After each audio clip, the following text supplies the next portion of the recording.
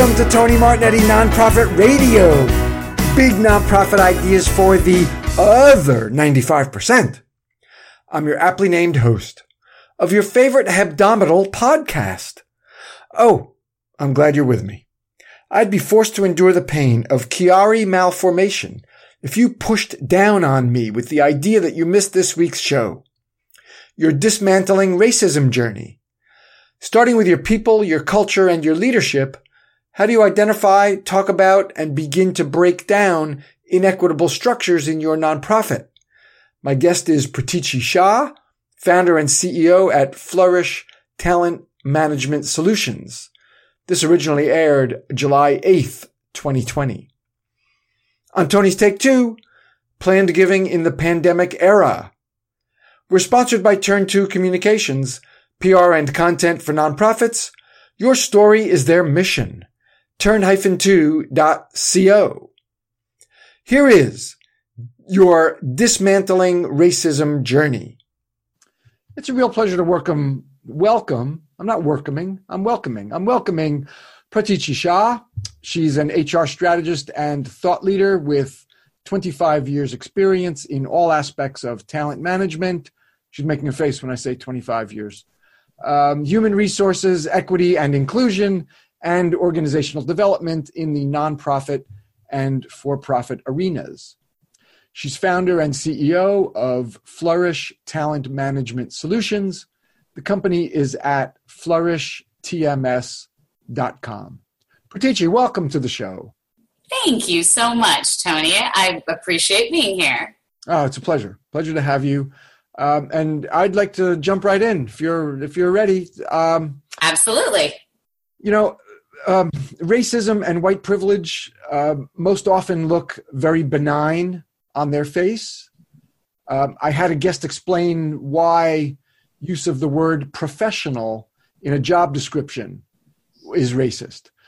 More recently, I had a guest explain how not listing a salary range in a job description felt racist to them.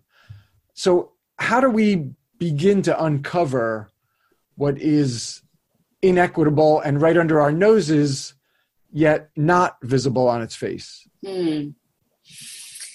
Yeah, it often starts with listening. I mean, to state a bit of the obvious, it really does start with listening. It's understanding for our organizations. It's understanding where we are.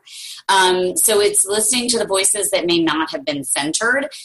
We've become better as organizations and being responsive to staff. I hear that a lot, kind of, hey, this is what my staff is telling me, this is what we need to do. But the question is are you responding to the voices that have possibly been marginalized, likely been marginalized or oppressed in the past? General responsiveness is not the same as centering the voices that really need to be heard. So it's first off, just understanding where you are as an organization and listening to the people who may have experienced your organization in a way that is different than you think. Yeah. So when you say general responsiveness is not adequate, not what we're looking for, what do you mean by that?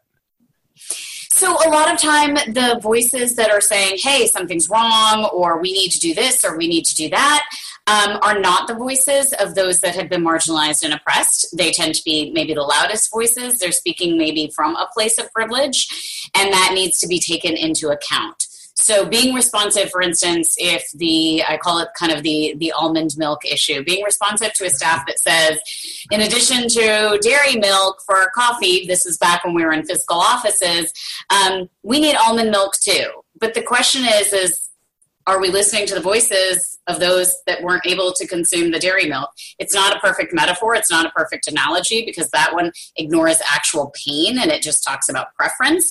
But are we listening to the voices of people that have been oppressed, who have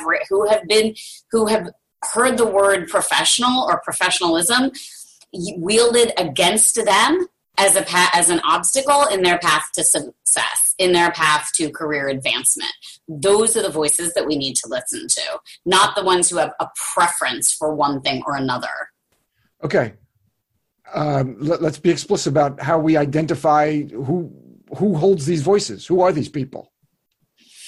It's people that have come from, it's particularly right now when we talk about anti-Black racism, we need to center the voices of those from the Black community. And that means those who have either maybe not just not joined our organization for particular reasons, but maybe they have not joined our board. Maybe they have not participated in our programs. Maybe they haven't had the chance to. So it's really from an organizational perspective, think of it as understanding what our current state is. So how does your organization move people up, move people in, move people out? If we don't have the voices in the first place because maybe we're not as welcoming as we should be, then what does the data tell us about who's coming into our organization, who's leaving our organization, who's able to move up into our organization, what our leadership looks like, what our board looks like? So at times, the fact that there is an absence of voice is telling in and of itself. And our data needs to be able to explain what is going on. So that data needs to be looked at as well. All right. So we need to good chance. We need to look outside our organization. You're talking about people that we've turned down for board positions, turned down for employment. I'm not even going to say turned down for promotion because that would presume that they're still that presumes they're still in the organization. But I'm talking about very likely going outside the organization. People who don't work with us, who aren't volunteering, who aren't supporting us in any way, but we've marginalized them. We've cast them out before they even had a chance to get in. Potentially, yeah. And actually probably there is something that they have not found palatable or appealing about working with us, or being a sponsor, or being, to your point, a volunteer. So we need to look at why that's happening. Okay, I gotta drill down even further. How are we going to identify these people within our organization as it is? How are we going to figure out which people these are that we've marginalized, these voices of color, let's just pick like in the past 5 years? What have we, if we've done this, how do we identify the people we've done it to? Yeah, it's a complicated question. It will differ by organization, right? It differs by what your subsector is, how things flow within a subsector, the size of the organization. A really good place to start is understanding who has turned us down. Why have people left? So take a look at exit interviews. Even if you're not doing exit interviews, we know that there is not always an HR presence in a lot of our organizations. If there aren't formal exit interviews, first of all, let's make time for those because we need to understand why people are leaving.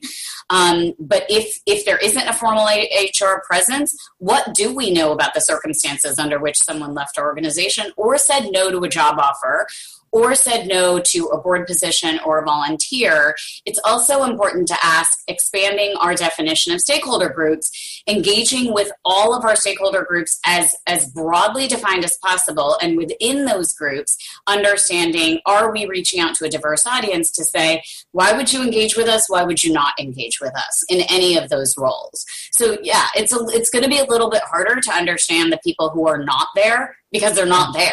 Yeah. Okay. Yeah. All right. So, we go through this exercise and we identify, we've identified a dozen people.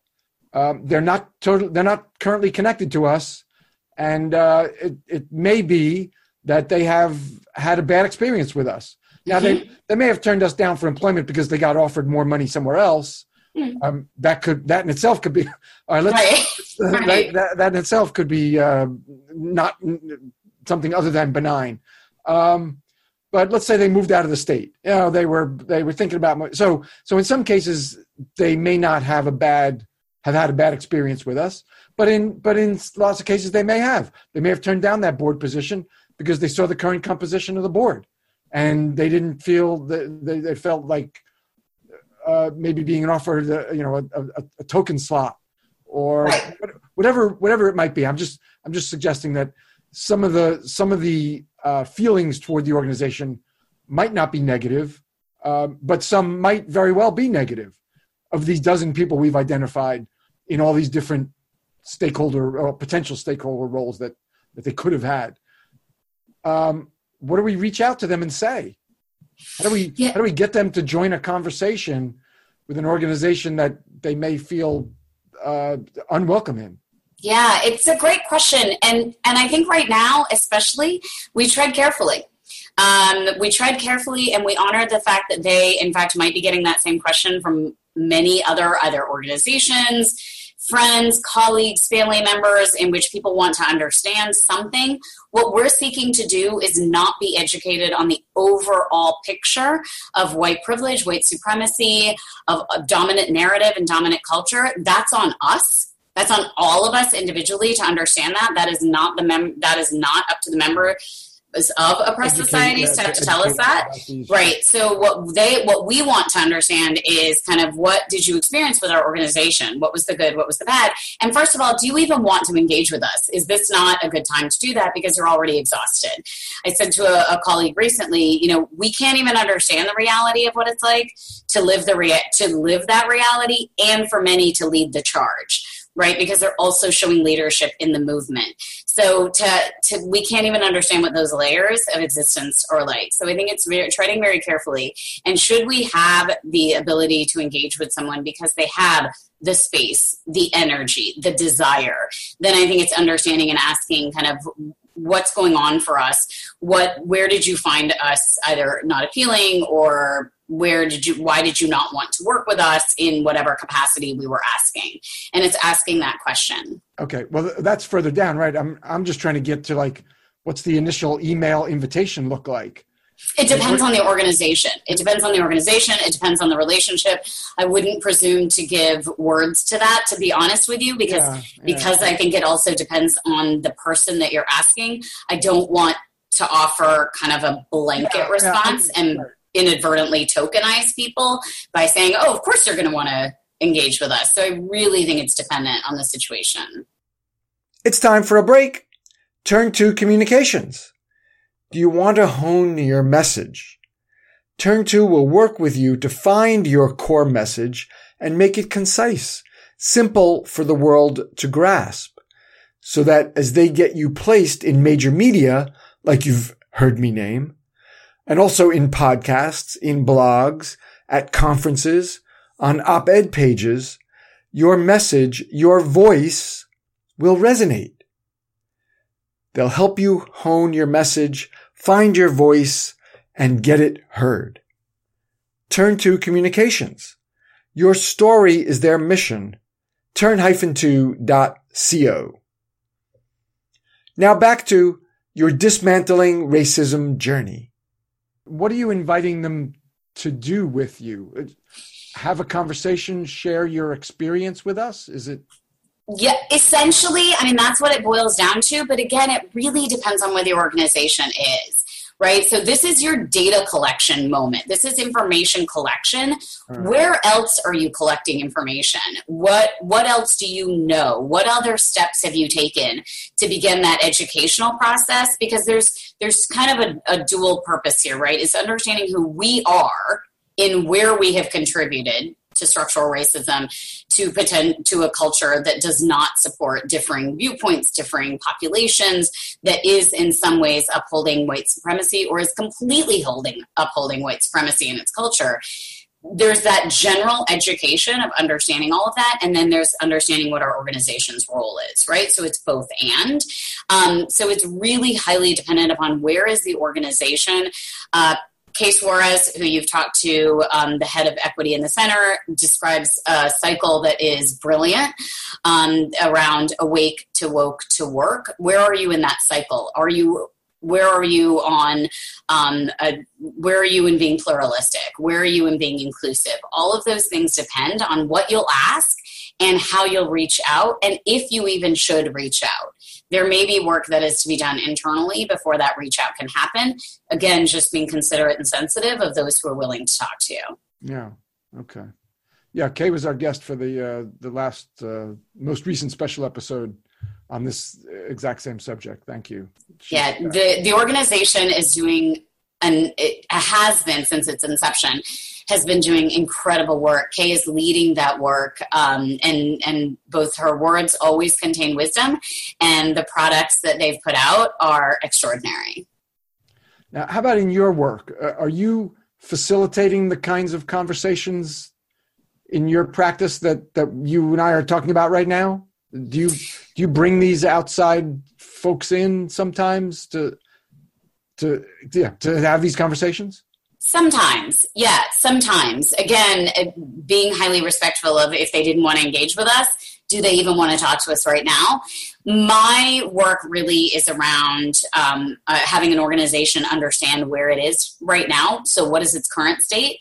What is the desired future state, right? So we know that we want to be a racially inclusive, racially equitable organization. Likely that's already been defined.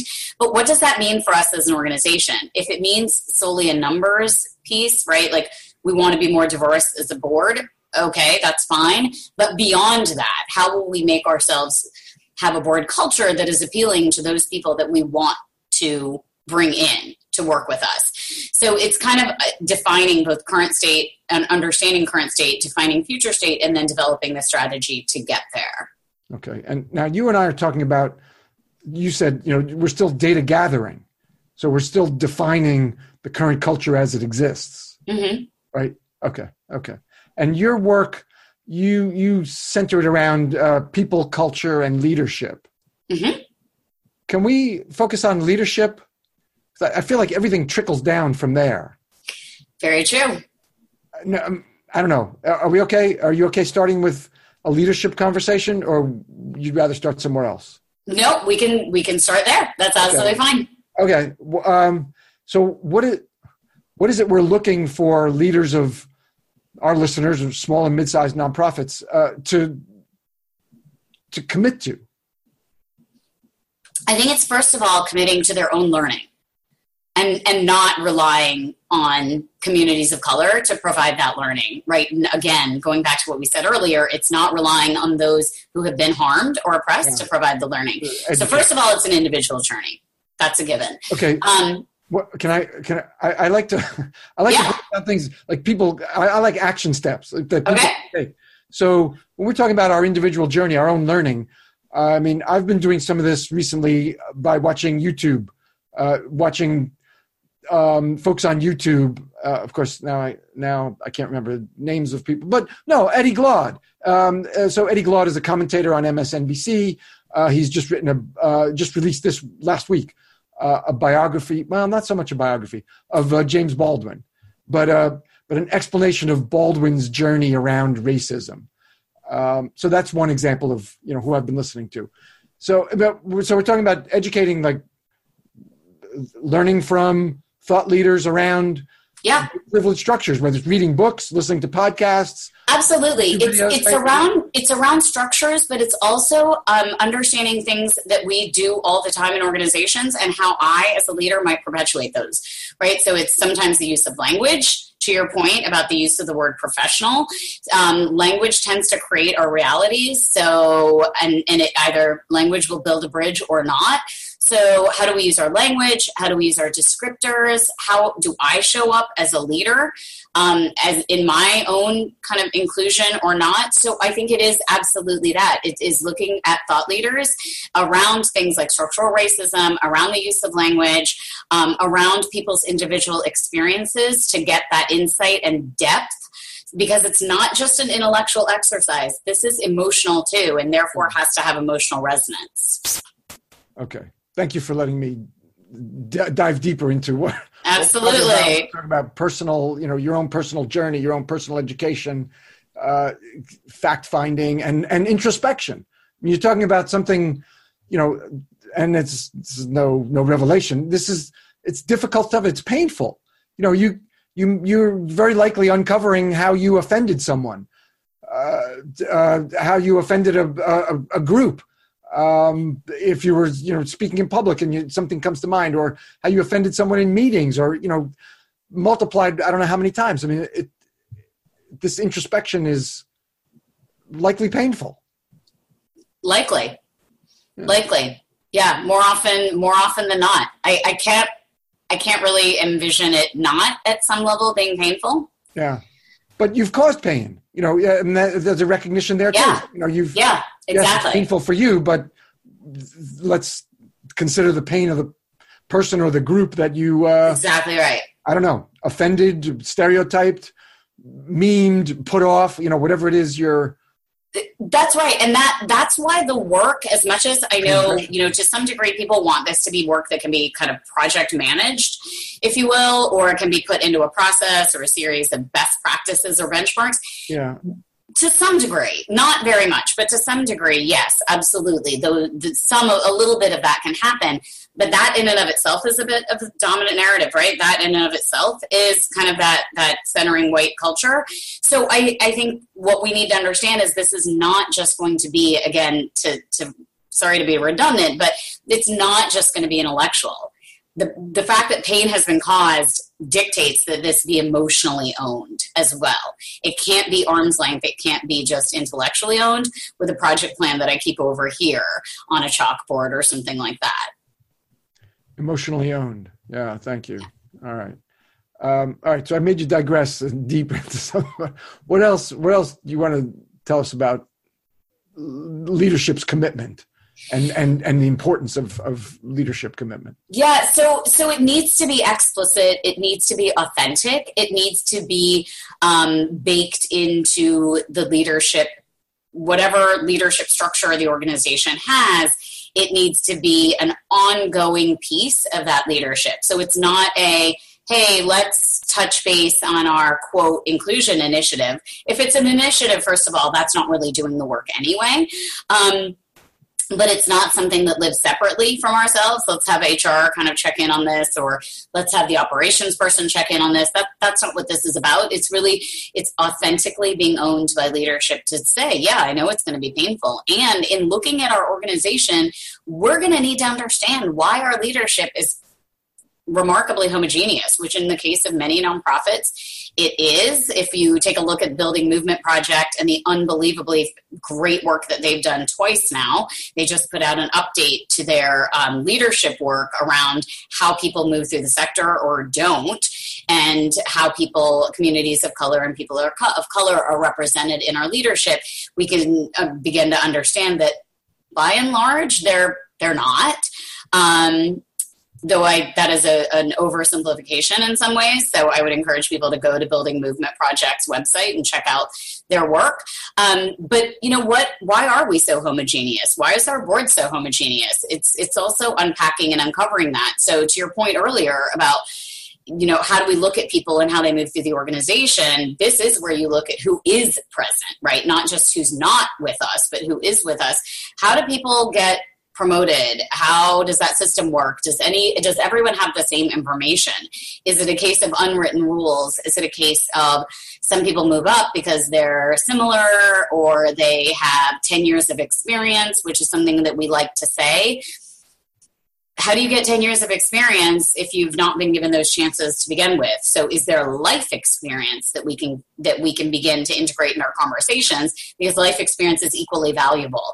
Are we putting too much of a premium on higher education in its formal kind of traditional form? Are we putting too much of an emphasis on pedigree of other kinds of those are the things that ultimately keep people out. So taking a look at leadership and having leadership commitment ultimately means looking at all of those things. There's an overlap in how we look at leadership or people and or Sure. Organizational culture. Yeah, of course. It's a continuum or Absolutely. Absolutely. And the areas bleed into each other. Yeah, of course. Yeah.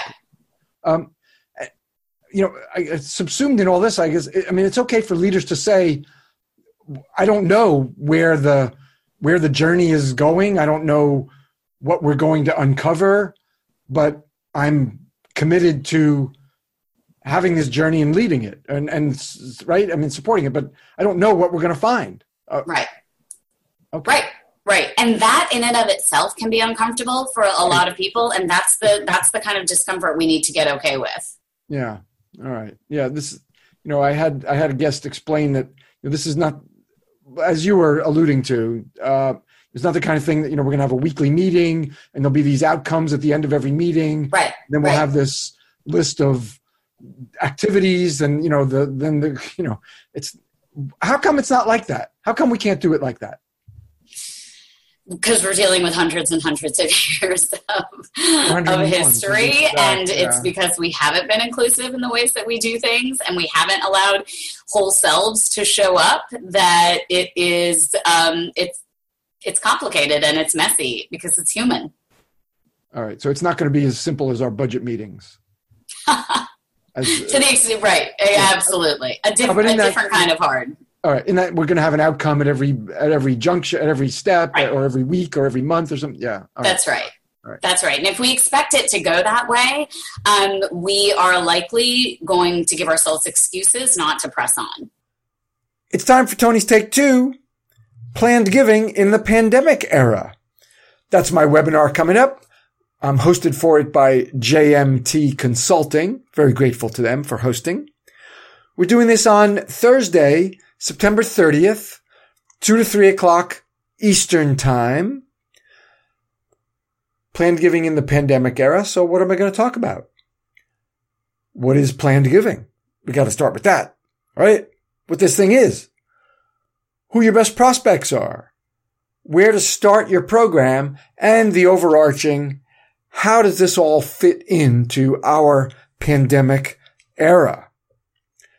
So I hope you'll be with me to reserve your spot. It's free. It's a free webinar now, by the way, but you do have to make a reservation. So to do that, you go to jmtconsulting.com, Juliet Mike Tango, jmtconsulting.com, go to events, and then pull down to Lackluster Speaker Series, and I'll be the sole person listed there. They have an expert speaker series. That's for everybody else. But no, you have to actually, they were gracious enough to not only host me, but lump me in with the expert speakers. So you do have to go to Expert Speaker Series, and you'll find me right there. So I hope you'll be with me Thursday, September 30th, 2 o'clock Eastern, for Planned Giving in the Pandemic Era. That is Tony's Take 2. We've got buku, buttloads more time for your dismantling racism journey. All right, so that's what it's not. What does it look like? Oh, it absolutely looks different for every organization. Okay. It absolutely looks different for every organization, and that's why it's so critical to understand kind of where are we right now?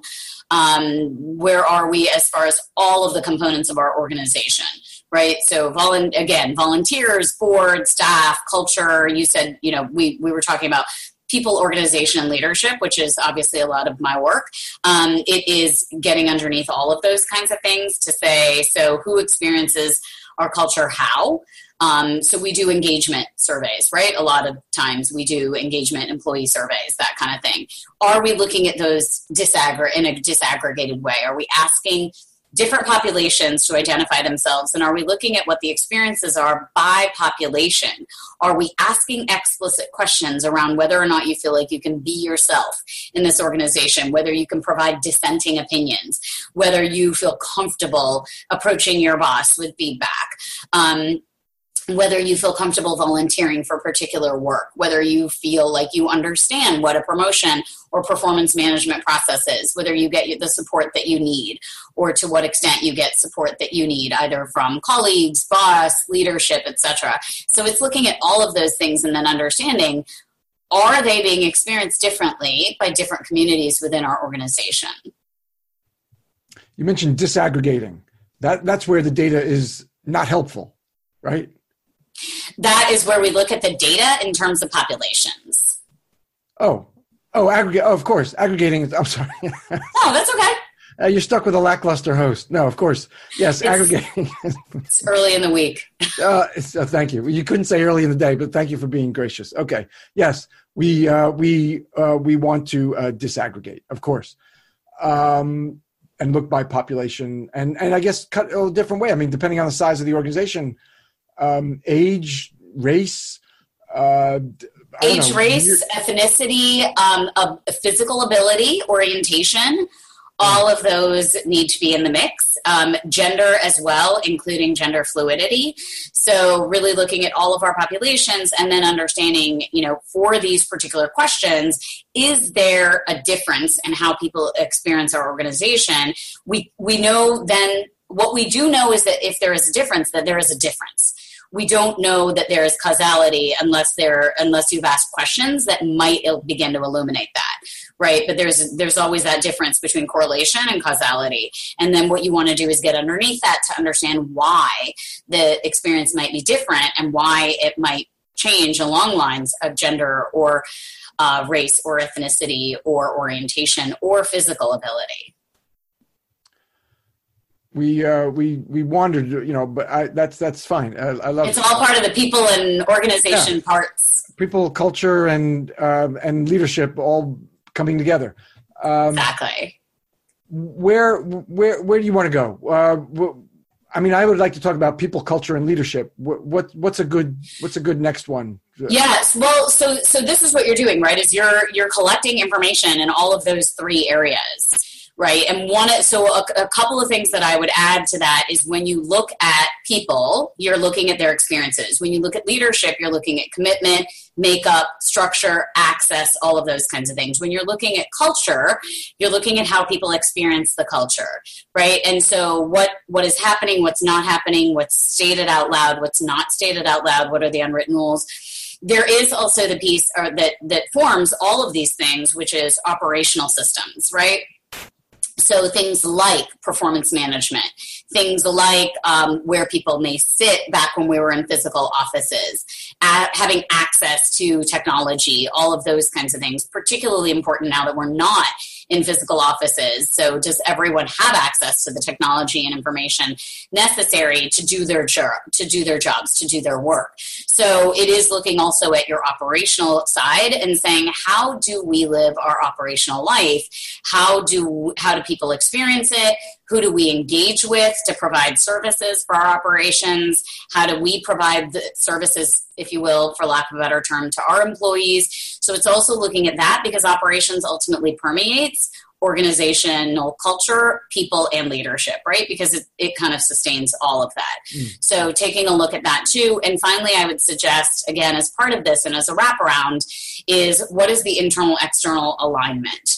Right. So I often hear people say, hey, you know what? This is the subsector we work in. People would think that we're really equitable, but internally we are living a different life than what we are putting out to our stakeholders and our constituencies externally.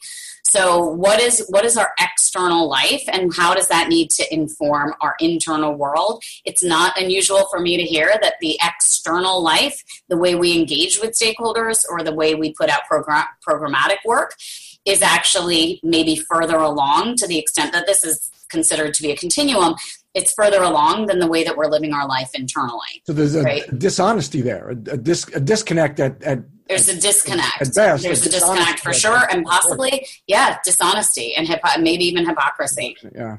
All right, but again, so that now we're looking like this is organizational introspection. Exactly. So there's individual learning and introspection. Now we're at the organizational level, right? Being honest with our culture and our messaging, right. And so what I try to do is to help organizations kind of look at those things and decide how we might evolve given the future that we've set our sights on and given some of the principles that we've laid out. How do we kind of get there? How do we evolve our systems? How do we evolve our people practices? How do we evolve our culture?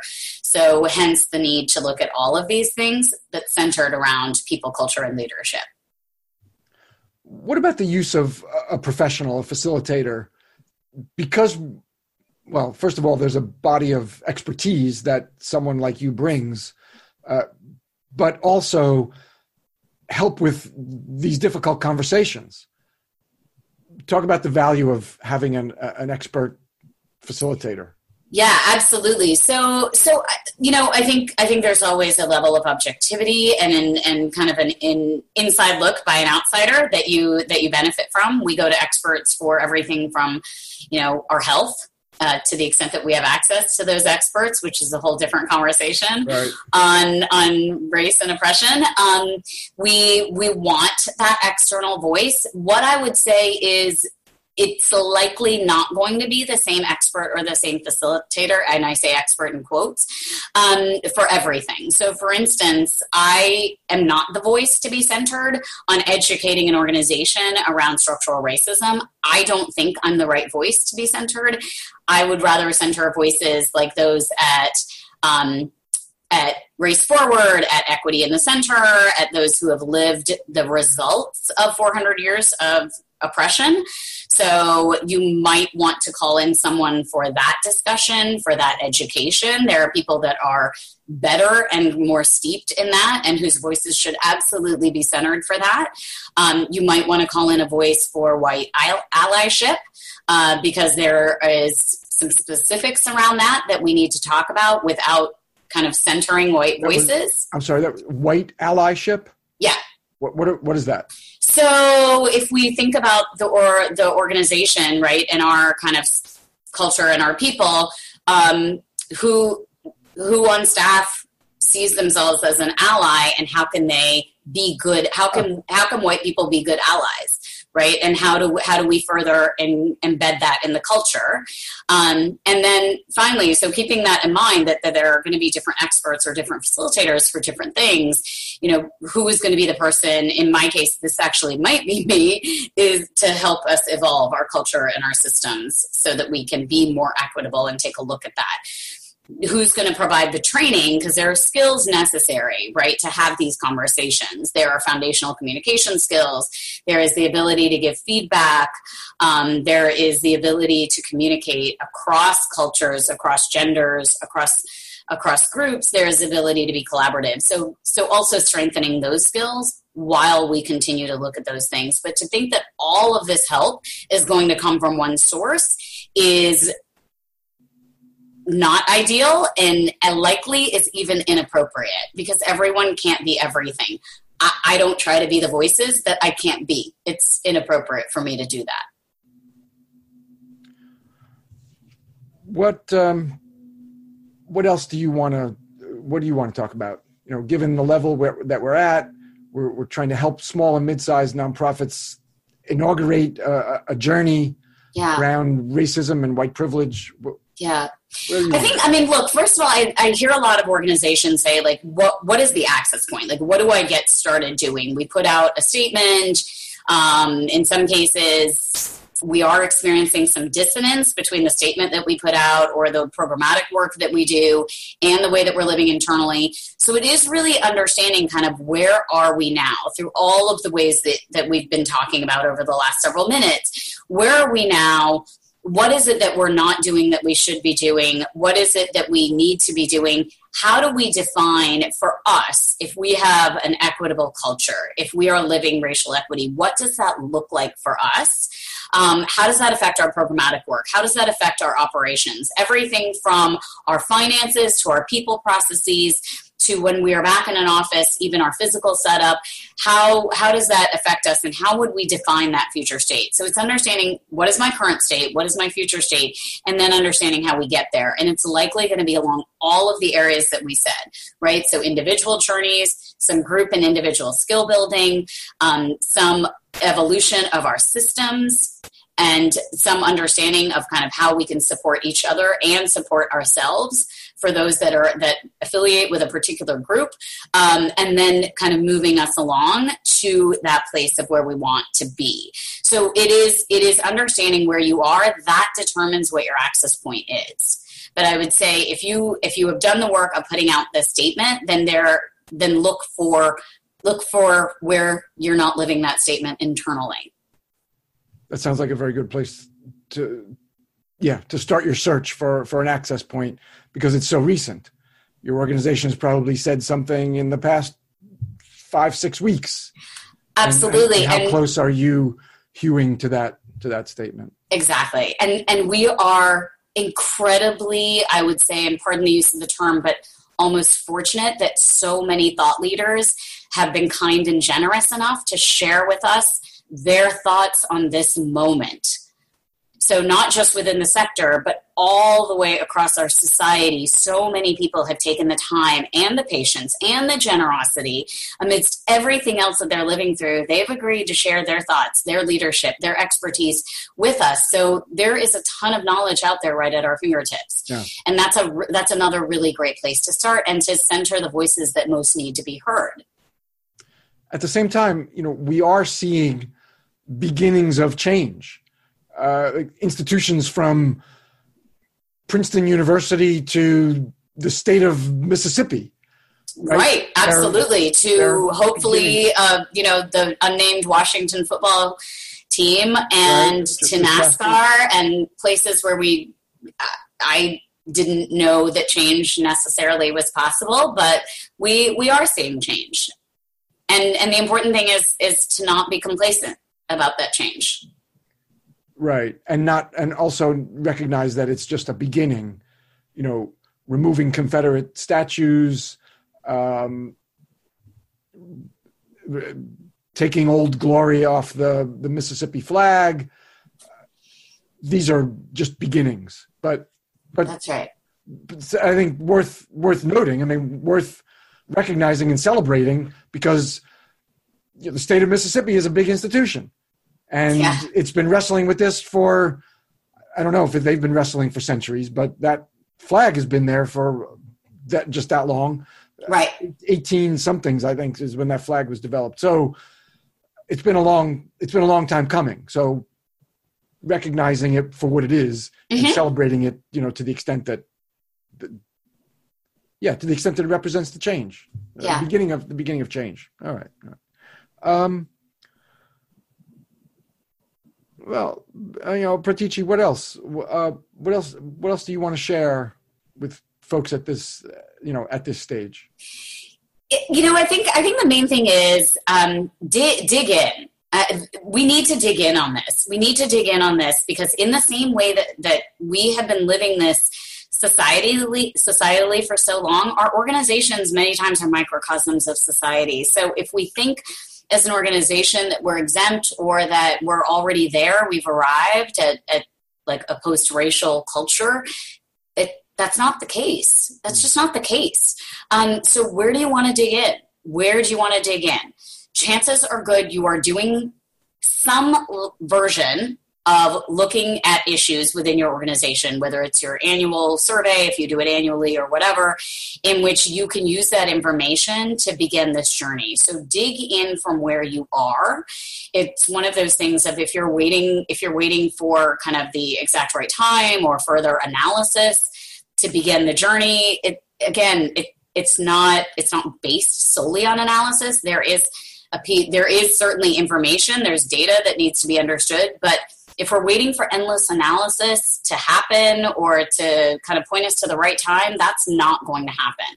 The intellectualism needs to be there, but again, as we said in the past, as we've said a few times during the course of our conversation, this is about emotional resonance and emotional ownership and a moral obligation. So dig in wherever you are right now. What if I'm trying within my organization and I'm not the leader, or I'm not even second or third tier management or something? How do I elevate the conversation? I presume it helps to have allies. What if I'm meeting a resistance from the people who are in leadership? I think look for the places where there may not be resistance, right? So look within the organization. If there is resistance at a particular level, then, who do you have access to in the organization where there isn't that? And I think starting out, not assuming that you have solutions, if you have expertise in this area, if you have lived through the oppression as a member of a community that has lived through the oppression, particularly the Black community, I think you're coming from one place. If you are not in that community and saying that you have expertise, I think you have to be a little bit more circumspect about that and introspective about what you can offer in this vein. And I think we want to look for the places where there is some traction. I think in most organizations, it's not unusual to be getting the question right now. And what is I don't want to call it outcome. What can the future look like for our organization if we do embark on this long journey? Yeah. Cultures that are equitable, in which people can show up as their whole selves, in which there is not only one right way to do things, which tends to be a very kind of white dominant Western culture, linear, sequential way of managing work, of managing communications, etc. But that in fact, work can be approached in a number of different ways, and that solutions can be approached in a number of different ways. People get to show up and give their all to these missions that we all hold very near and dear. And so they are able, they're empowered, they are able, they are celebrated without sticking to a set of preconceived guidelines or preconceived unwritten or written rules that don't serve us anymore anyway. When you started to answer that, I saw your face lighten up.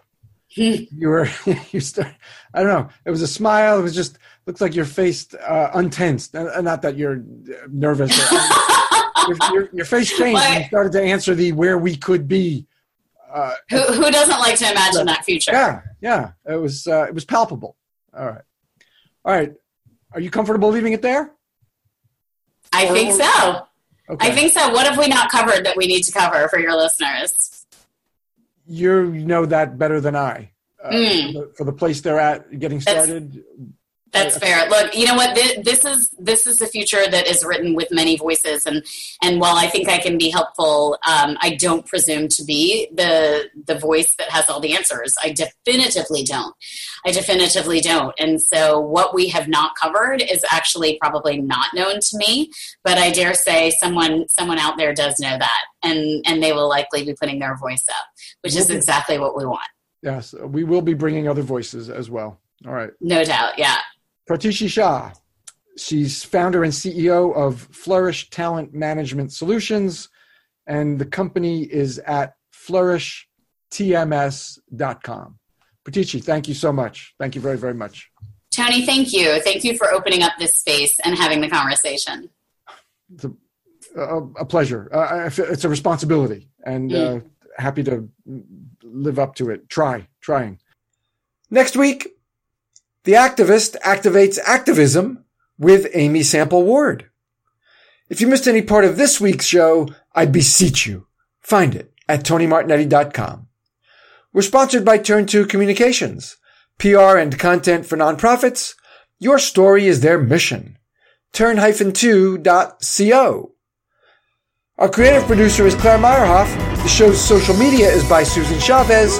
Mark Silverman is our web guy, and this music is by Scott Stein. Thank you for that affirmation, Scotty. Be with me next week for Nonprofit Radio, big nonprofit ideas for the other 95%. Go out and be great.